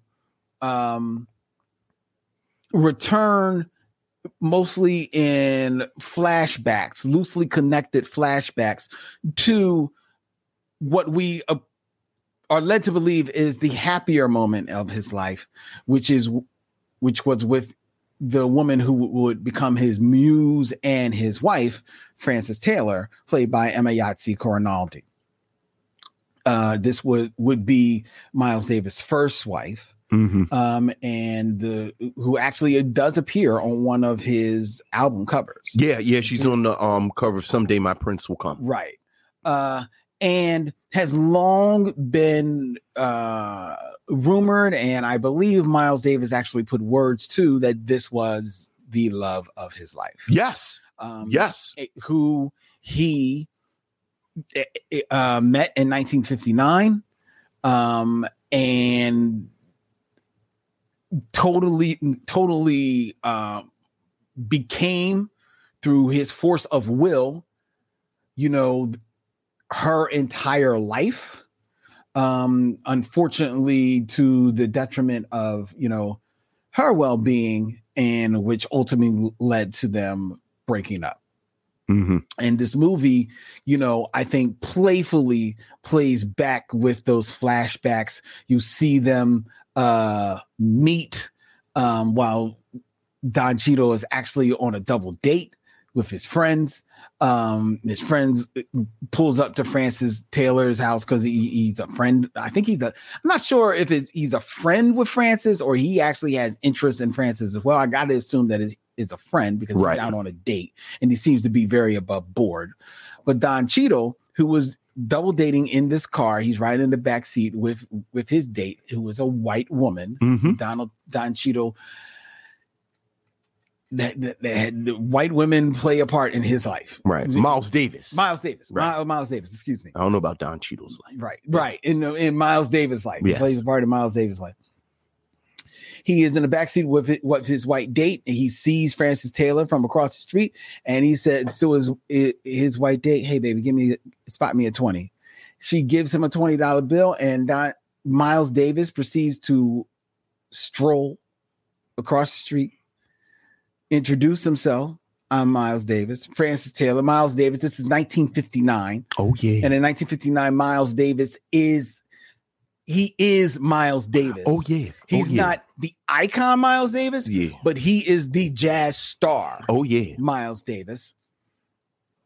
Francis says, I know. And then Miles Davis writes his number on the $20 bill that he borrowed from his date and gives it to Francis. In what may be one of the top 10 pimp moves I've ever seen in a movie. Look, man, Miles Davis, 1959. Ain't nothing to play with. Ain't nothing to play. That is the birth of cool. There's the birth of the cool right there. The birth of the cool right there, dog. I'm like, yo, that is pimp, man. And then you just see their whole romance play out, right? Lovingly in these flashbacks. And this, for this to be Don Cheadle's directorial debut, I think this is such an assured, astounding piece of cinema because it is so smart. Every decision in this movie is so smart. Don Cheadle picks, instead of trying to do it like a by the numbers, he picks these two moments in time, which definitely run counter to one another smartly. One more or less plays out as they actually happened, his whole life with Francis. The other is totally fiction, but it still feels real to the character that Miles Davis is. The two of these stories are married together in this film that visually is stunning. The transitions are fantastic. They're inventive. There's a flashback moment of where it flashbacks, like there's like a montage, a bit of their romance, his Miles Davis romance with Francis, as it dovetails into their wedding and their reception, that is all shown from a camera sweep through their apartment, looking at photographs. Yes. Like Polaroid photographs. Yeah. And I think it is so smart storytelling. What this film, what doing it this way allows, because it is not stuck in any one particular period of time, this film is filled from the beginning to the end with the music of Miles Davis. Yes, sir. From throughout his entire filmography. And because of that, because of that, it's not stuck in having to pull this is 1959. It's right. Pulling music from 1959. No, it pulls music from the 60s, from the 70s. It goes even into his later years. It goes earlier. It's all over his filmography. It's all in this movie and blended beautifully, right? Right. Which, when you look at it, it's what Miles Davis music is. Right. It's jazz. Yeah. This movie is jazz. It is playful. It plays with tones. There are scenes that play out where there's no dialogue. There is a heart-wrenching fight between Miles Davis and Francis that gets very, very violent.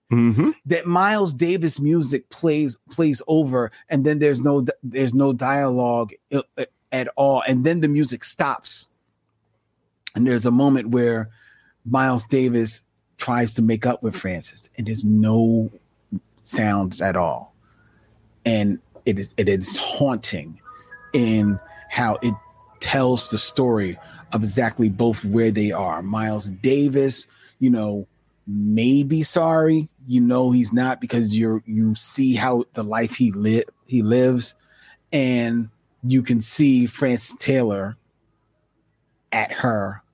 She has reached the boiling point in that scene, and there's no dialogue, there's no sound, there's no music, there's nothing. It's absolutely beautiful.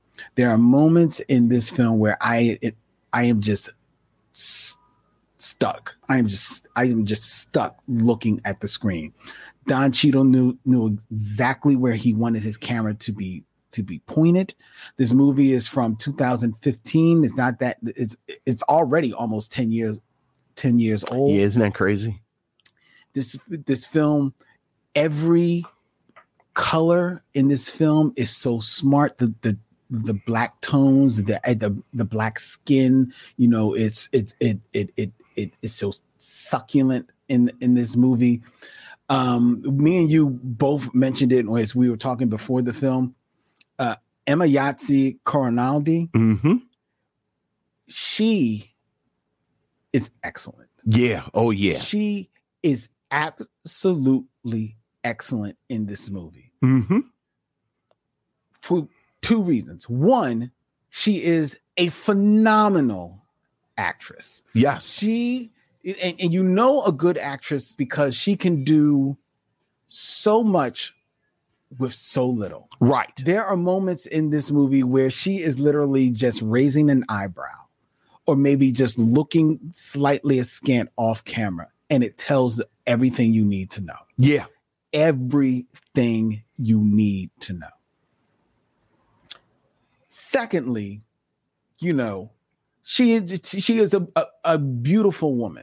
Yes. There is a moment early on in this film where Miles Davis' character in the 70s sees her in not so much a flashback, but a vision of her in his apartment. And he's seeing her years after they have broken up, because this is now in the 70s. They broke up in the 60s.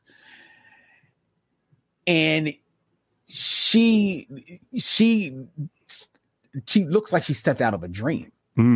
And you can absolutely understand why his mind would be stuck on that image. And there are moments in this film where Don Cheadle, as the director, smartly knows you can see where Frances Taylor was Miles Davis' muse. There's almost like there's scenes where Emayatzy Coronaldi is Don Cheadle's muse, right, in this movie, right? Because like the camera loves her, they pop so well on screen together.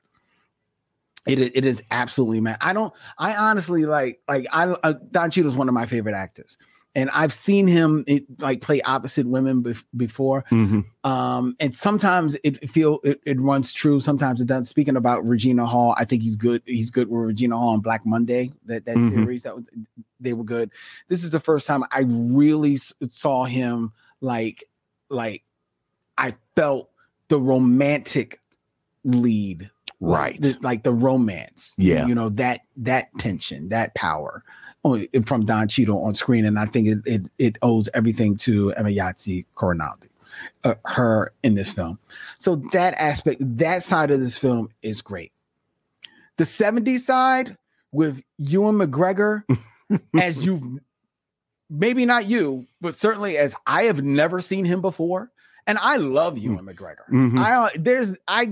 It's a little Train Spotting energy. Maybe so. See, I've never seen Train Spotting. Oh my goodness! I know a lot of people at the altar of Train Spotting. Yeah, I've never seen it. Yeah, that's good stuff. But I do love him. I loved him in Big Fish. Yeah. I just like. If you liked him in this, you should watch Train Spotting. Then I shall. Okay. I mean, that's my homework. I'll watch Train Spotting. But he is so funny. It literally feels like a 70s, like maybe not 70s cop movie, almost like a 70s TV series. Yeah. You almost expect Beretta to come running around the corner or something. They are so, him and Miles Davis, Don Cheadle, they play off one another so fantastic. But Miles Davis there, he's manic, he's off the wall. At one time, he's dropping philosophy, about music and about life. And another moment, he's pulling a gun on people. Yes, like run me my money. He take him $500 off of a dude. Like he's insane in this movie, right? And then he meets Michael Stahlberg, who is quote unquote the villain of the movie, right? And Michael Stahlberg, who I was first introduced to in Boardwalk Empire. Of course. Maybe not, of course, but I think that maybe was his breakout. Maybe. That would have been his breakout. Yeah. Maybe. And I have since seen him in tons of stuff. And if anybody's enjoying on HBO Max, The Staircase, he plays the attorney in The Staircase, just to put you in mind of the gentleman. In Boardwalk Empire, he plays Lucky Luciano. No, he plays Al Rothstein. Yes. Al Rothstein. He is absolutely fabulous. Yes. In this movie. He is so twirl the mustache villainous, yet so much of a 70s like sleazy 70s or look like record rock promoter manager guy, right? Like he it's spot on, and he's so fun. It's so fun. Lakeith Stanfield does show up in this film. He's fun in this film. He's a little one note, but like I said, this is early in his career. Yeah, and you could definitely feel the Stansfield off of him. You know, finding his way. So he's fun in this film. But that part of this film is a hoot and a half as well. Yeah. And Married Together, this is just a real, I think, underappreciated, and I'm going to go there. This is a slept-on classic. This is a very damn good film. Yeah, I don't have much that I can add to what you've said as far as the quality of this film. Like you know, just to read, the acting across the board is fantastic. It's a great cast. The direction is so confident, and I think this is a great example. Like this is a good example of what happens when you have an actor who has studied the craft of directing. You know, I think about someone like I think Clint Eastwood is a great director. Yeah. Another actor who's become Ron Howard. I think Ron Howard is a great director, and you get the sense that they pulled from their experience from in front of the camera to inform what they do behind the camera. And you get that, or at least I got that from this. Cheadle is so confident. Yeah.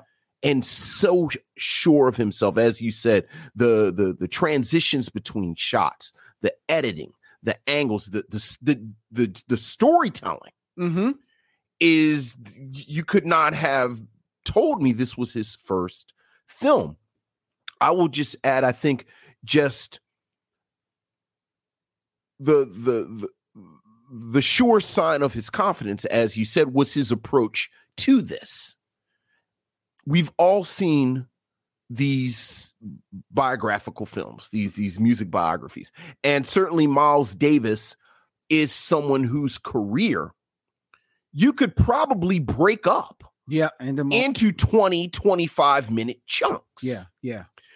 I think you could definitely do like the Ray version of right. You know he's coming up, then you do the 50s period, and you do the 60s and 70s, you know, the electric period, and then you do like the 80s stuff. The rediscovery. Right. And then you had a black screen, and Miles Davis's this, that, and the other has sold more. And part of the confidence in Cheadle's filmmaking was that he does decide to make this in many ways impressionistic, almost tableau. As we said at the beginning, it's true-ish. Right. Like factually, nothing in this happened. As far as the 70s. During this period between 1975 and 1980, there is no record of Miles Davis getting to no shootouts and chasing after stolen tape. And there is a record of Columbia pressured him into coming out of this sabbatical and making music. They hired some session singers, some session players. Miles Davis went. Yeah. Did not play. Right.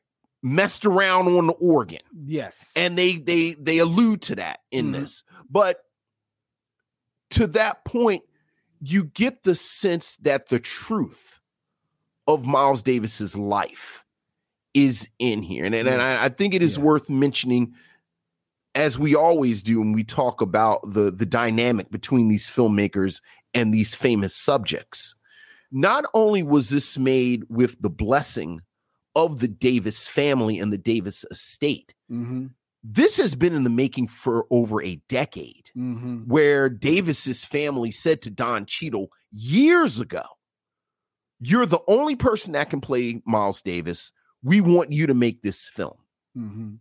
So part of that carte blanche, I would argue, is him having the liberty to, quote unquote, make up things. Right. Because they wanted, like they said, you're the only one that can make a Miles Davis movie, not necessarily this movie. Right. Exactly. And what I loved about the storytelling in this film, as a little bit of a music nerd, is I think it really captures almost the tragedy of being Miles Davis later in life. Like you talk about, you have this film and you have the section in the 50s, which are very straightforward. And there's a version of the Miles Davis biography that is just 2 hours of that. Yeah. It's very straightforward. It's the period piece clothing. Even the filmmaking is more straight ahead, the angles. And then you have the more impressionistic looseness of the 70s. Yeah. But the relationship between the two sections of the film, Miles Davis is always haunted by earlier Miles Davis, like a theme that comes up again and again in the 70s portion is people referencing the classic material. Yeah. People saying, why don't you play like you used to? People saying stuff people like, people saying, oh, I played your music. I love your music. But then it's always Kinda Blue. Someday My Prince Will Come, Birth of the Cool, like that really early Miles Davis stuff. But Miles Davis never stopped making music. Like Miles Davis was just always create. I mean, that's what made him Miles Davis. Like he just always recreated himself. And to capture this moment where he's haunted by people telling him to be like he used to be. And then that is complicated by this image of his wife. Yeah. Who is on the cover of one of these classic albums. I just thought it was a master stroke. Like I thought Don Cheadle just approaching this story like this was so smart, so thoughtful. And so again, I think he just had the privilege and the respect, the privilege of having the respect of the Davis family, that he could make a film like this. So that it really is. I think these movies, it's always tension between the person that's being portrayed and how much we as the audience know who they are, and the actor portraying them, and how much that actor is famous enough or not famous enough that they can vanish into the role. Right. So that in my mind, something like Ali was never going to work because Muhammad Ali is so noticeable. Like he's such a public figure, and Will Smith was such a public figure that it always just looked like Will Smith playing dress up. Yeah. Yeah. As opposed to something like What's Love Got to Do with It? Okay. Where at that moment, Angela Bassett hadn't really become the icon Angela Bassett. And you kind of know what Tina Turner looks like, but really you just knew the hair. So like when we worked up to the hair, it kind of worked, or just in my mind, like the best of these films, Ray. Yeah. Where, Jamie Foxx wasn't Jamie Foxx yet. And then with the glasses, it worked. There are moments in this film where I have to say, in the 70s where it looked like Don Cheadle in a wig. But I feel like, back to Cheadle's filmmaking, I feel like Don Cheadle knew that this was a risk. So that you'll notice in the 70s, a lot of those scenes he has on those big Miles Davis glasses. Oh, he keeps the glasses on. He keeps the glasses on. Because the glasses are the look. Which a detail like that I respect so much. Because that's, again, Don Cheadle thinking about this. Like, I think what I put in my notes more than anything else was a version of the word thoughtfulness. Like, you can tell he thought about this. You can tell he's been thinking about this and the way that it works, so that I understand how it got slept on, frankly, because I think we've been trained as a general audience. Oh, Don Cheadle is doing the Miles Davis story. You think you're going to get what we just talked about. Yeah. You know, Miles Davis is a little boy and he's playing a horn, and then you cut to him in this band, and then you go here, and then you go here, and then it goes off. And this is not that film. No, it's not. This is damn near an art house film. Yeah. Yeah.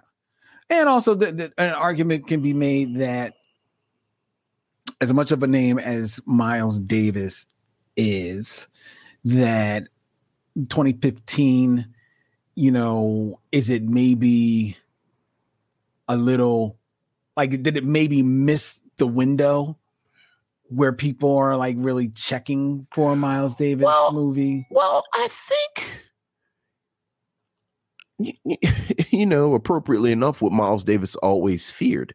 I think there's that image of Miles Davis towards the end of his life with the long hair and the glasses on. And dare I say, that is a bit of an iconic image. Like, I think the general public, if you see someone wearing that shirt and you go, oh, well, that's Miles Davis. Right. But I think when people think about Miles Davis, and, you know, appropriately enough, Kinda Blue is still the best-selling jazz album of all time. Like, really, is it? Yeah, they say like people don't own jazz, people don't buy jazz, but if you own one jazz album, people own Kinda Blue. Don't call it jazz. Yes, don't call it jazz. Miles Davis calls it social music. Calls it social music, and there, even that, I'm trying not to go down a rabbit hole with Miles Davis and Electric Miles and everything that goes, because I'm trying to be good. Okay. But I think that's the Miles Davis that people know, like the Miles Davis who was in the Gap ad a couple of years ago, or just, you know, somebody has that picture of Miles Davis on their Instagram page to kind of show how cool they are. So that I think it's one part how much time was spent in the 70s. One part that, like, this isn't the Miles Davis that people really think about. But it like, this is not that film. And you know, obviously we're going to recommend this, but like, I think I'm strongly recommending it to people who kind of have gotten tired of these movies. Like these movies, you know, like these kind of Bob the Numbers movies. But yeah, it's a great film, and everyone in it is great. And I will repeat this about what you said. Emma Yahtzee Cornaldi, I don't know why in the world she doesn't work more. I know. This is our second time talking about her. She was in Ava DuVernay's Middle of Nowhere, another film where she was amazing. And she's just to talk a little bit out of school. I'll give y'all a few details. Lynn said we talked about her before the film started. One of the things I said, one of my pet peeves is when you have these films and a man makes a decision based on how beautiful a woman is. And then as a viewer, I'm like, she ain't even that cute for you to be doing all that. Right. I think Emma Yahtzee Cornaldi, you absolutely understand why Miles Davis stopped everything for her. Like, she's a great actress. You know, you got to start with she's a great actress. And but you start there because it's true. Because it's true. Fantastic. But she is gorgeous. Like, almost distractingly. So that you understand this is who you would choose to play this woman who had such an effect on Miles Davis's life. Right. Like, this ain't just some random dude who worked down at the factory. This is Miles Davis who stopped everything for this woman. Yeah. So, but yeah, I really, really enjoyed this film a great deal. I did too, man. I'm looking at her filmography. As you mentioned, we did review her in the middle of nowhere. And that was actually very early on. It was like one of our first 20 episodes, I think. She had a recurring role because she's done some TV work. She had a recurring role on the TV show Ballers, which was the HBO show with The Rock. I think I knew that. I think talking about my wife watched Ballers. Oh, really? And she told me she was on there. Yeah, she was on there. Had a recurring role, I think, for the last 3 seasons on there. She most recently appeared in the TV show Evil. Okay. She did an episode of Evil. I'll watch that 'cause that's devil stuff. And she's in a film that actually I just saw. I didn't see this film, but I learned about this film from 2019, coming of age drama Beats. Okay. With Anthony Anderson and Uzo Aduba. Oh, nice cast. A nice cast. But yeah, she is doesn't show up a lot. And I just really don't understand it. Looking at this film, I'm looking at it, and it of course was released to very good positive reviews. But it was released in August of 2015. Okay. Right. And it went on to gross $5 million in the US and Canada. Like I said, it received generally positive reviews. I can see, August 2015, that's late summer, getting lost in the shuffle. Right. Maybe they should have held it a couple of months. Yeah. This is definitely should have been a fall release. Yeah. September, October, around time for those Oscar films like those, because 2015 we're definitely in the height of Marvel movies. Right. And DC trying to battle with the Marvel movies. Right. Yeah. So I can definitely see it getting lost in the sauce, and that's a shame. But thanks to streaming, hopefully people can check this film out and revisit it, because it actually is an exceptional piece of work. Absolutely. So, Lynn, would you recommend Miles Ahead? Oh, most certainly. Like, I would recommend this wholeheartedly. I watched this film on my own. I can almost verbatim see the text from my girlfriend. I want to watch Miles Ahead now. Because when we review a good movie, she wants to, because she's tired of watching the bad movies. Okay. So, she was not here for Leonard Part 6. Not here for she Leonard was Part 6. I'm good with that. Leonard Part 6 is not that good. Not that good. Yeah. Would you recommend that people see Miles Ahead? Absolutely. And again, I think if you've seen Ray already, which of course you've seen Ray, if you've seen What's Love Got to Do with It, and of course you've seen What's Love Got to Do with You, and if you've seen one more, take your pick of biopic. I think this is a wonderful, appropriately enough, improvisation. Well, not improvisation because it's well thought out, but variation on a theme of the great biopics. And this immediately, besides the two I just named, I think Coal Miner's Daughter is a masterpiece. I think Great Balls of Fire, I think is actually a masterpiece. But Jerry Lee Lewis. Yeah, the Jerry Lee Lewis story. Like, I'm thinking about the great biopics, obviously Malcolm X. But this very much is going up on my list of great biopics. Oh yeah. Yeah. Absolutely. Very much so. Absolutely. I love in the beginning, there's a faux interview, a fake interview with Miles Davis with the reporter guy. They're filming, they're finally sitting down to record their interview. And the reporter, who, you would learn, at least part of the movie, had more of a personal relationship with Miles Davis, but in the beginning you don't know. So Right. He's just this voice from off camera. Right. And he starts the interview and he's like, we're here with Miles Davis. Yes. And Miles is like, yo, I used to tell you a story.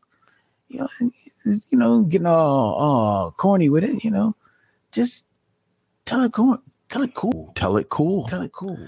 And I think that is what Don Cheadle tried to do with this improvisational look at a specific moment and two specific moments in Miles Davis' life, was tell the Miles Davis story that Miles Davis wanted to tell you. Yeah. Look, man. Look. If Miles Davis could set his life to music, this is what it would be. That moment, those outlaw music critics just sort of making up rules as they go along. What is it? Record industry rule number 480. Record people are shady. Yeah. But Miles Davis talked about that. Yeah. Like he talked about this, complicated relationship he had with Columbia. Yeah, Columbia Records. Right. Like he was on, I'm trying to be good. Like he was on Columbia for so many years, which was kind of good and bad. And the thing about it, like he signs to Columbia, and Columbia wasn't a jazz label. Right. Columbia was a pop label. So that really informed the dynamic of all of the Miles Davis business. Like the business of Miles Davis was always a little different than all these other musicians who were on, Verve and Blue Note and Impulse, like the jazz labels. Yeah. So there was always this tension. Like you say, don't call my music jazz. And then, when he turned electric after, in a silent way in the Bitches Brew period, and the purists didn't like it. But then he's, I'm just making my music, and like this stuff is catnip for me. Like this moment, because I love this moment, because so much of it is, how do we talk about this music? I'm sorry, just a quick peek behind the camera. Yes, that's the ice cream. There's an ice cream truck. Look, I'm proud of myself that I'm staying this focused, because my instinct is to go get some ice cream. I know. There's an ice cream truck that is literally parked outside the window. Right outside the window. Are there kids on this block? Because I was about to say, because he's doing the ice cream truck stuff right now. It's the summer here in Philly. We record right next to windows, ladies and gentlemen. So I could not, in good consciousness, have them closed, even though we have the fan on. So we've heard some ambient noise, and we've got an ice cream truck, which doesn't do the same thing for me anymore, because when I used to run to the ice cream truck, I would always get a toasted almond bar. So did I. I love toasted almond bar. They're not the same. They're not the same. They're not the same. Like, they're not the same. At once, they're not as big as when I was of little. Course but not. Maybe that's because I'm bigger. Right. But they changed the way. They changed the formula. It doesn't taste the same. I know. Same. But still, there's something about getting ice cream from an ice cream truck. Yeah. Yeah. These kids don't know nothing. They don't know. They don't know about the ice cream truck. They don't know. Yeah. They don't know. But yeah, this is fantastic. I will say this. Somebody's in the chat. Your brother. Yes, of course. Wait a minute. What the hell kind of ice cream truck is out at 9 p.m.? I suspect we could also get some weed. Which is why these kids don't know about real ice cream trucks. Yeah, everyone should watch this movie. Everyone should listen to some Miles Davis. Listen to some Miles Davis from different periods of time. Yes. Best way to listen to Electric Miles. Don't think of it as jazz, as he would say. Music. It's social music, but it's fantastic.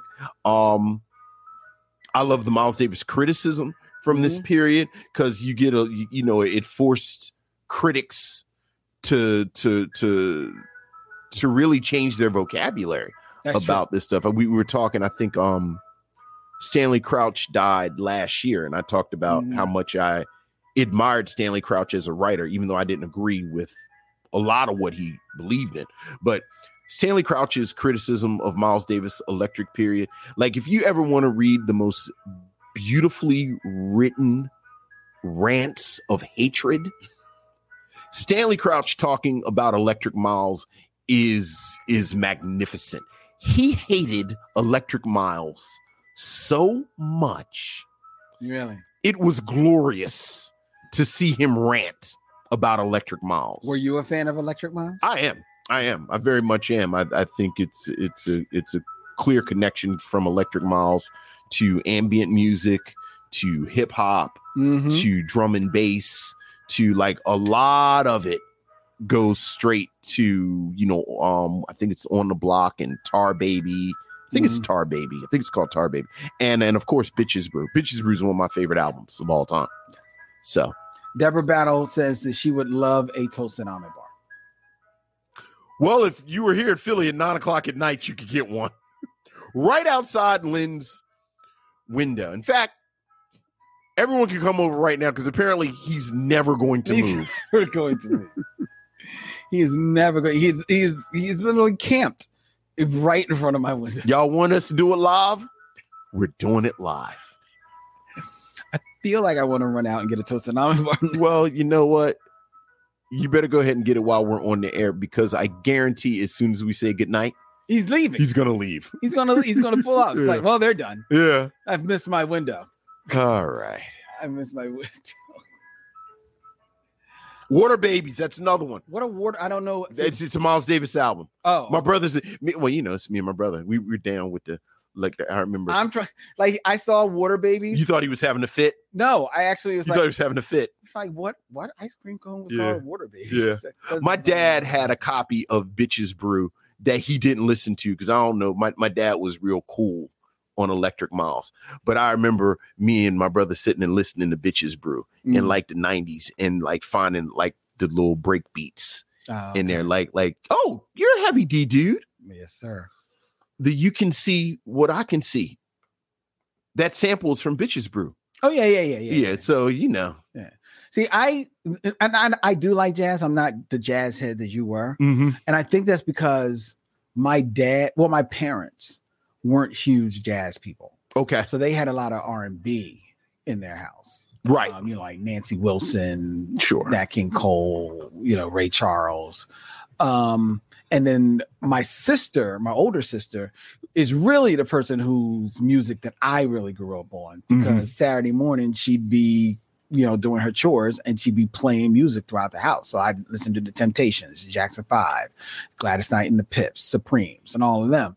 So she is where I really started to cultivate my love of music. So jazz, I really didn't get into until I was an adult, and even then I just never dug deep into it.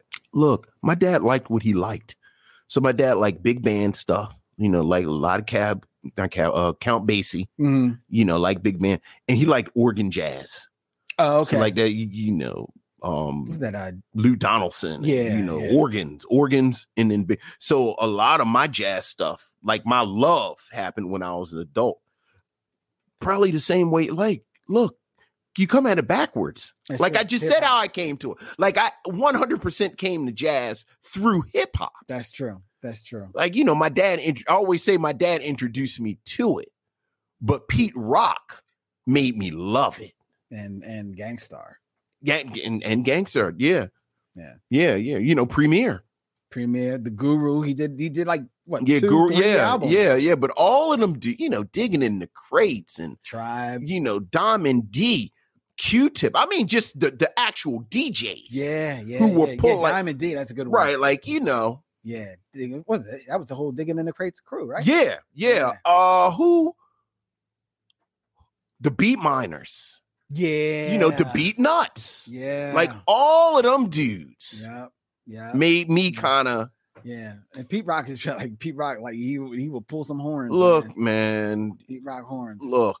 All Donald Byrd probably should be sending Pete Rock thank you notes right now. Oh, I'm sure a lot of them. Yeah, all them dudes. Because they understand. Bobby Hutcherson, like them. Okay. All right. All right. We should probably go. We should. Yes, we should. Yeah, because 70s jazz, when they were all them companies was about to go out of business, and then they told the jazz players, you need to make something funky for the kids. Yeah. And then the jazz players, they all said, hold my drink. Yes. All right. All right. Go ahead.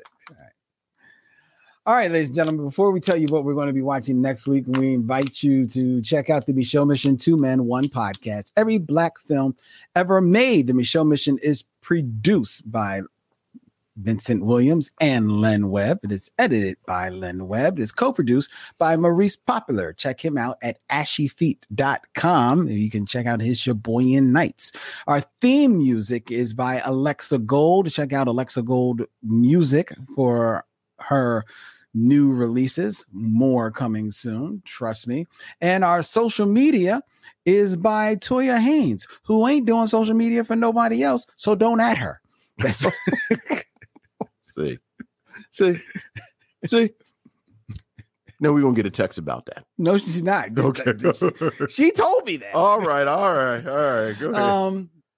Check out the MichelleMission.com, where you can hit swag and check out the cool designs and gifts via our good friends at T Public, including our 6 Degrees of Dervell Martin designs. We have 2 new designs that'll be going up next week that aren't even Dervell Martin designs, but we hope that you will check them out.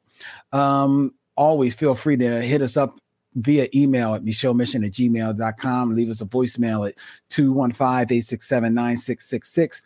Follow the Micheaux Mission on Instagram, Facebook, and Twitter at Micheaux Mission. Subscribe on YouTube and Twitch at the Micheaux Mission, which is a proud member of The Podglomerate, thepodglomerate.com. They make podcasts work. If you really want to help our show, give us a 5-star rating and a review on Spotify and Apple Podcasts, because that really helps our ranking in all their algorithms. Next week, Black Music Month continues, and it is Vincent's selection. And for this time, Vincent is the one who dug in the crates, and he went all the way back to 1988. That's right. And speaking of Clint Eastwood, he went to a slept-on Clint Eastwood joint, as it were. Oh, a bit controversial. Very much so. Yeah. Forrest Whitaker plays Charlie Parker, better known as Bird, from 1988. Next week here on the Micheaux Mission. Until then, he's Vincent, I'm Len, and in parting, we say, we'll see you when it's time to meet again.